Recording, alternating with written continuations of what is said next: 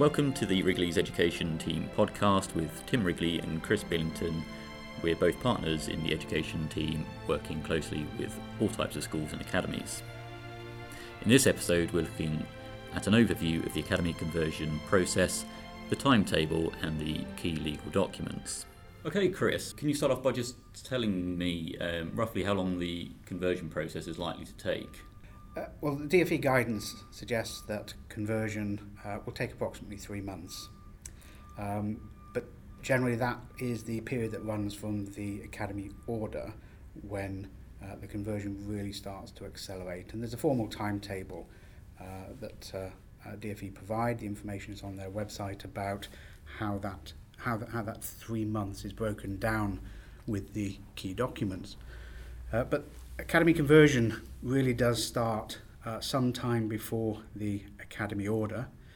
Logically, for there to be an academy order, there has to be an academy application. But there's a significant amount of work that schools can and indeed really should be doing even before it makes its application for an academy order.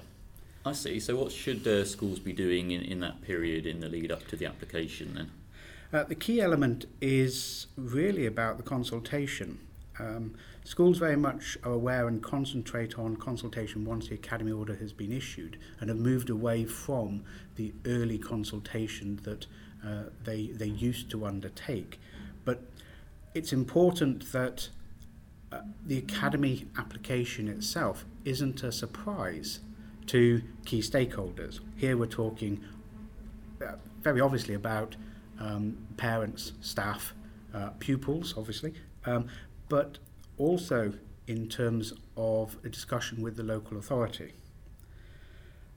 One of the key factors in the conversion timetable is the capacity of the local authority to deal with the conversion work from their side.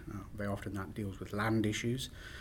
Land can be complicated, and the more that the school has discussion with the council before they go into the academy application, the greater understanding they will have of some of the key issues, whether it's a defect in the title, whether it's a problem with the boundaries, whether it's the simple fact of putting some formalities around shared use agreements where there are other organisations on site with the school.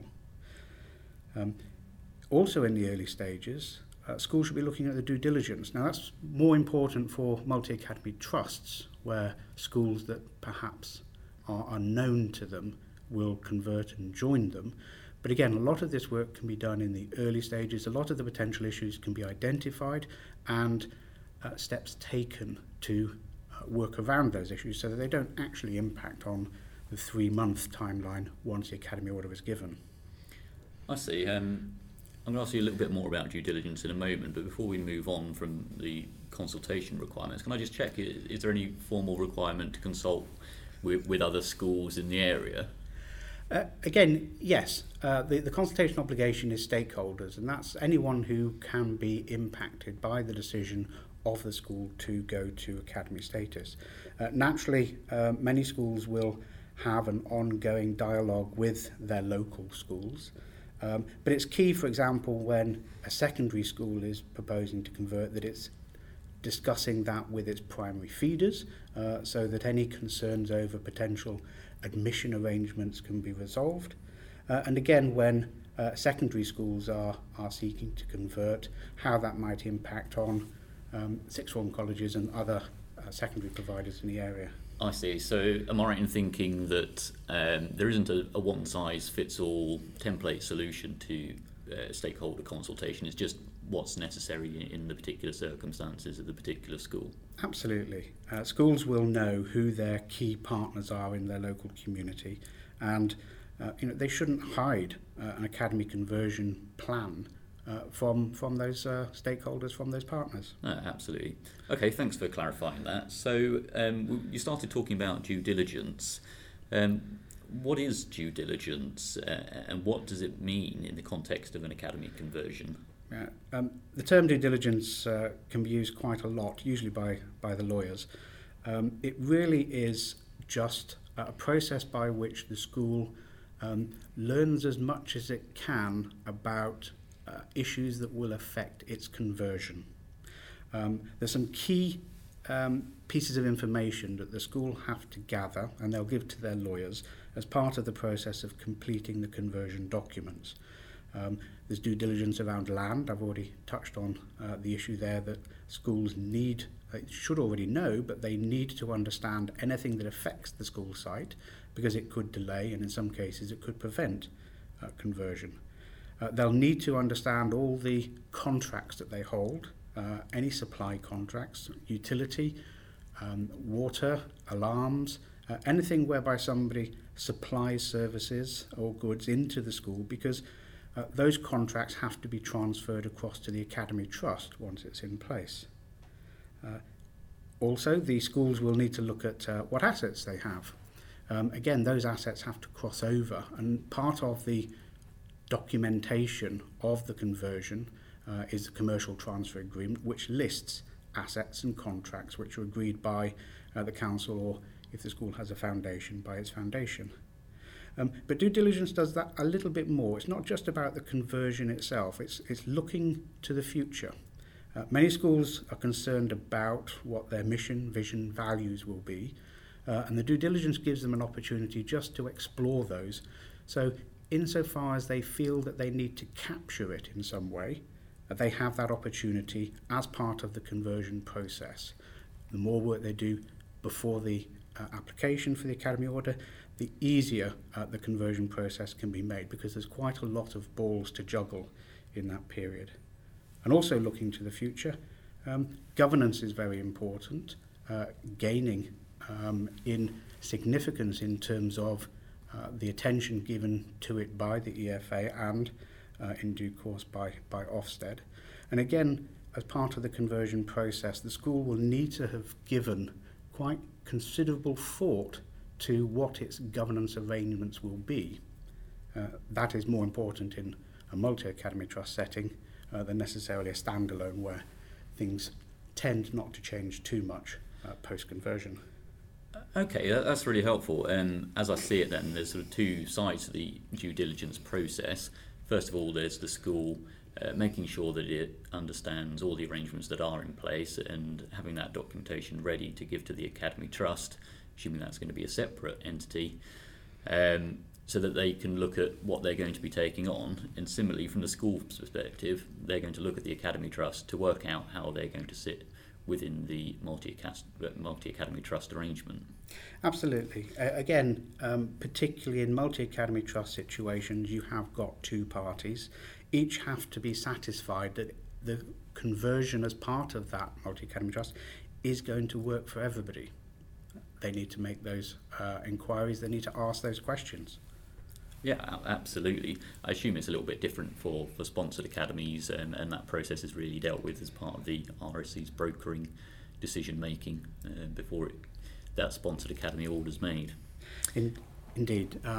In those situations, sponsored schools sometimes just don't have a choice as to who their partner will be. But again, the Multi-Academy Trust will want to know what it's taking on, what it has to do to support a school that is in measures or experiencing other weaknesses. Yes, I see. Okay. So we've done some due diligence. Do we need to go through all of the due diligence? Is that when we're ready to make our application? No.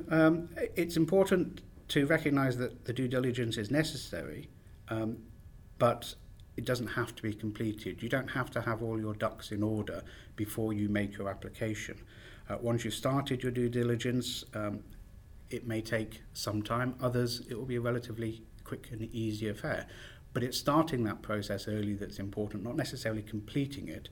You will have to complete all of those inquiries, and you will have to have provided all the information necessary to complete the legal documents before you convert. But certainly you can make your application whilst consultation and due diligence are underway. Okay, great. Can a school get any help with the due diligence process then? Yes, it can, and it obviously will seek help as part of the conversion process. There are a number of professionals out there that will line up to give support to schools going through the conversion process. First and foremost, as always, are the lawyers.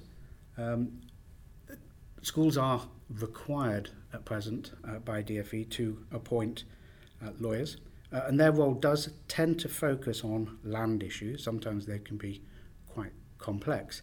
They do have other roles in terms of the other conversion documents, and they will, certainly the good ones, they will support the school through the conversion process and make sure the school knows what it needs to do. Schools can also get support and should be talking to accountants early on in the process. There can be some quite significant changes that need to be made, particularly to financial and reporting software that the school has, just to make its life easier once it converts. Schools need to recognise that once they have converted to academy status, they become part of a company, part of a charity, and they are of course academies, and there are financial reporting obligations that attach to each of those, and they need to ensure that their professionals are familiar with that so that they can give support. In addition, alongside the professional teams, as part of the conversion process, there are a number of project managers who will offer their support to schools. From my perspective, schools do need to be careful about using project managers. Yes, they'll bring additional capacity and add to the team within the school that is managing the conversion process. But it's important that the school understands what that conversion process means for the school, and they don't just leave it to a project manager who won't necessarily be there once the conversion is completed. The school does need to think about investing in its business team. There's a lot of work in the conversion process, so support is needed, but post-conversion, the business team need to understand all of the documents that have been entered into and how to satisfy their ongoing academy obligations, particularly under the Academy's financial handbook. I see, that's really helpful. We haven't touched really on the staff transfer, and I'm aware that part of the process will be a TUPE transfer of the staff, and is there a due diligence process in relation to staff transferring? Yes, indeed, they are one of those stakeholders, but it's also important to bear in mind that there are separate rules that apply specifically to staff in a conversion, and that's the Transfer of Undertaking Regulations, known as TUPE. Staff terms and conditions will transfer across to the academy at the point at which the school converts to academy status, and within that process there is an information and consultation aspect, particularly where schools may be considering some changes to staffing which are arising because of the conversion. Now, you need to separate out changes that might be taking place on a normal basis. So, for example, examining the annual curriculum changes or simple annual budgeting pressures. Those are in the ordinary course and not specific to the transfer. But it's important that schools take advice on what their obligations are under TUPE. In large part, that will be provided by the school's current HR advisors, often the local authority team, and obviously with more and more schools having converted to academy status, the local authority teams are pretty much on the ball in terms of the TUPE process that needs to be applied. But again, if they discuss that with their lawyers as part of the conversion process, they'll get the support and assistance that they need to ensure that they comply with their requirements. Right, I see. Do lots of schools make changes to staff terms and conditions then, or restructure when they go through academy conversion? It is very rare. Normally, a school that is converting, particularly a school that's converting of its own initiative, there won't be any changes. There's no intention to make any changes. It's one of the areas that trade unions have highlighted as an area of concern, that once schools have gone to academy status, the various protections that exist for staff terms and conditions will be eroded, but there's no evidence that that is happening. Okay, great. There's some comfort for school staff and teachers there then. Okay, so can you tell me a bit more about the key conversion documents then? Can we start with the application? What actually happens? Well, the application is straightforward in that there's a form available on the DFE Academy website. The school will download it and confirm some basic details about the school and their plans for the academy.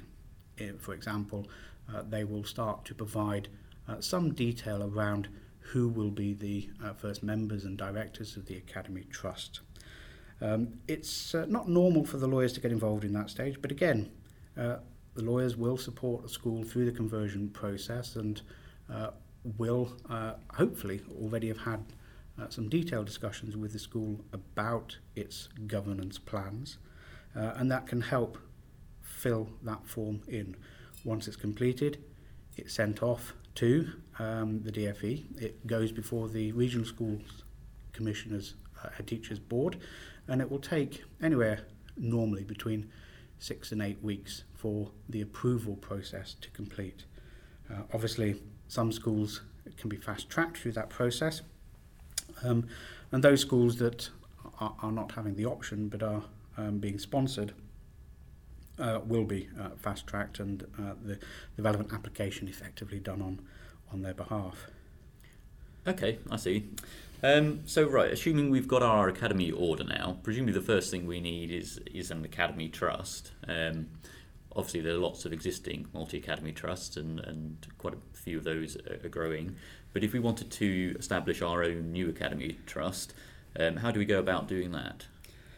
Well, as I've mentioned, the conversion process involves a number of key documents. Part of that is the establishment of the Academy Trust. It's a company limited by guarantee.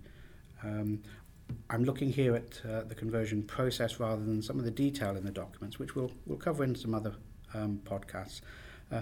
But in discussion with the lawyers, the school will complete the DFE template, Memorandum and Articles of Association. There are a couple of different versions available, so church schools have a particular model. There is also a model for cooperative schools, but by and large there is a simple, straightforward template for the Memorandum and Articles of Association that forms the constitution for the Academy Trust, and that is the legal entity that the schools convert and become part of. The Memorandum and Articles will set out some basic provisions in terms of the appointment, removal and decision-making process for members and directors. But it is very much a framework document, and there's a huge amount of flexibility in terms of the way in which an Academy Trust will operate, even when it's using the DFE template documents. Okay, great. So you said there's a few different legal documents. Can you tell me a little bit more about the other documents we're likely to come across? I've touched on one of the key elements in the conversion process, which is around land. Most academies, when they convert, should expect that they'll receive from the council a 125-year lease of the school site. The lease is at a peppercorn, which is just a legal term to effectively mean that there's no rent payable. That doesn't mean to say that applies in all cases. For example, church and foundation schools will have a slightly different process. Church schools don't normally expect to receive a lease of their main school site, which is usually held on their behalf by the diocese or a local church-based trust on behalf of the school, and they'll get a license to use and to continue to use the school site. With foundation schools, there may well be a freehold transfer involved. It depends on the nature of the foundation that the school has. So I say, 125-year lease, again, a DFE template document. There are some provisions within the lease that do need to be fine-tuned to the particular school, but by and large it's a well-tested route. Yes, I think as you say, that the land issues can be one of the more complicated aspects of the conversion process, and we'll cover that in another session. So that's the memorandum and articles of the Academy Trust and the lease. I understand that we need a funding agreement in order to have some money for the Academy. Yes, indeed. Funding agreement is one of the key conversion documents, but it doesn't really do much other than record the agreement that the Academy Trust will run an academy and the Secretary of State will provide some funding. What funding, what levels of funding, etc., are not dealt with within the documentation. They're all subject to national formula and other conditions that apply largely to the maintained sector as well. But under the funding agreement, there are certain commitments that the Academy Trust will enter into. One of the key commitments is that the Academy Trust will comply with the Academy's financial handbook and the various financial regulations that are made under the handbook. So it's a significant document, but makes for poor reading. I see. So presumably, as you say, the funding agreement doesn't tell us how much money we're going to get. Presumably when we apply for our academy order, someone will tell us that. There will be an indicative funding letter issued to the school to give them an idea of what their funding will be. The funding formula is the same, so there's no fundamental difference from that perspective. Yes, an academy may expect to receive slightly more money in terms of any top slicing that a local authority might otherwise have done, but that is often replaced in a multi-academy trust by an agreement between the academy and the academy trust that there's a certain financial contribution by the academy to the running of the academy trust that they're part of. Okay, I see.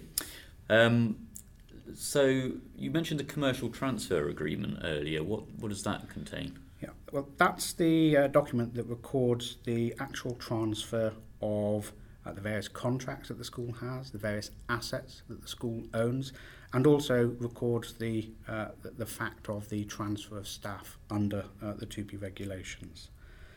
There are certain arrangements that are agreed in terms of financial measures to deal with who pays for what in terms of post-conversion or pre-conversion invoices, bills, etc. that arise in the ordinary course of the running of the school.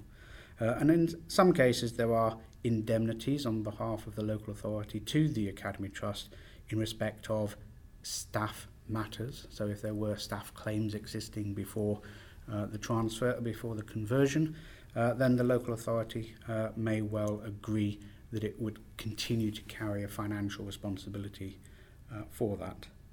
Not surprisingly, many councils will negotiate and remove any financial obligations on its part post-conversion. Their argument tends to be along the lines that since the Academy now receives the funding that was otherwise for the purposes of the school, it's for the Academy to pay for anything that relates to the running of the school.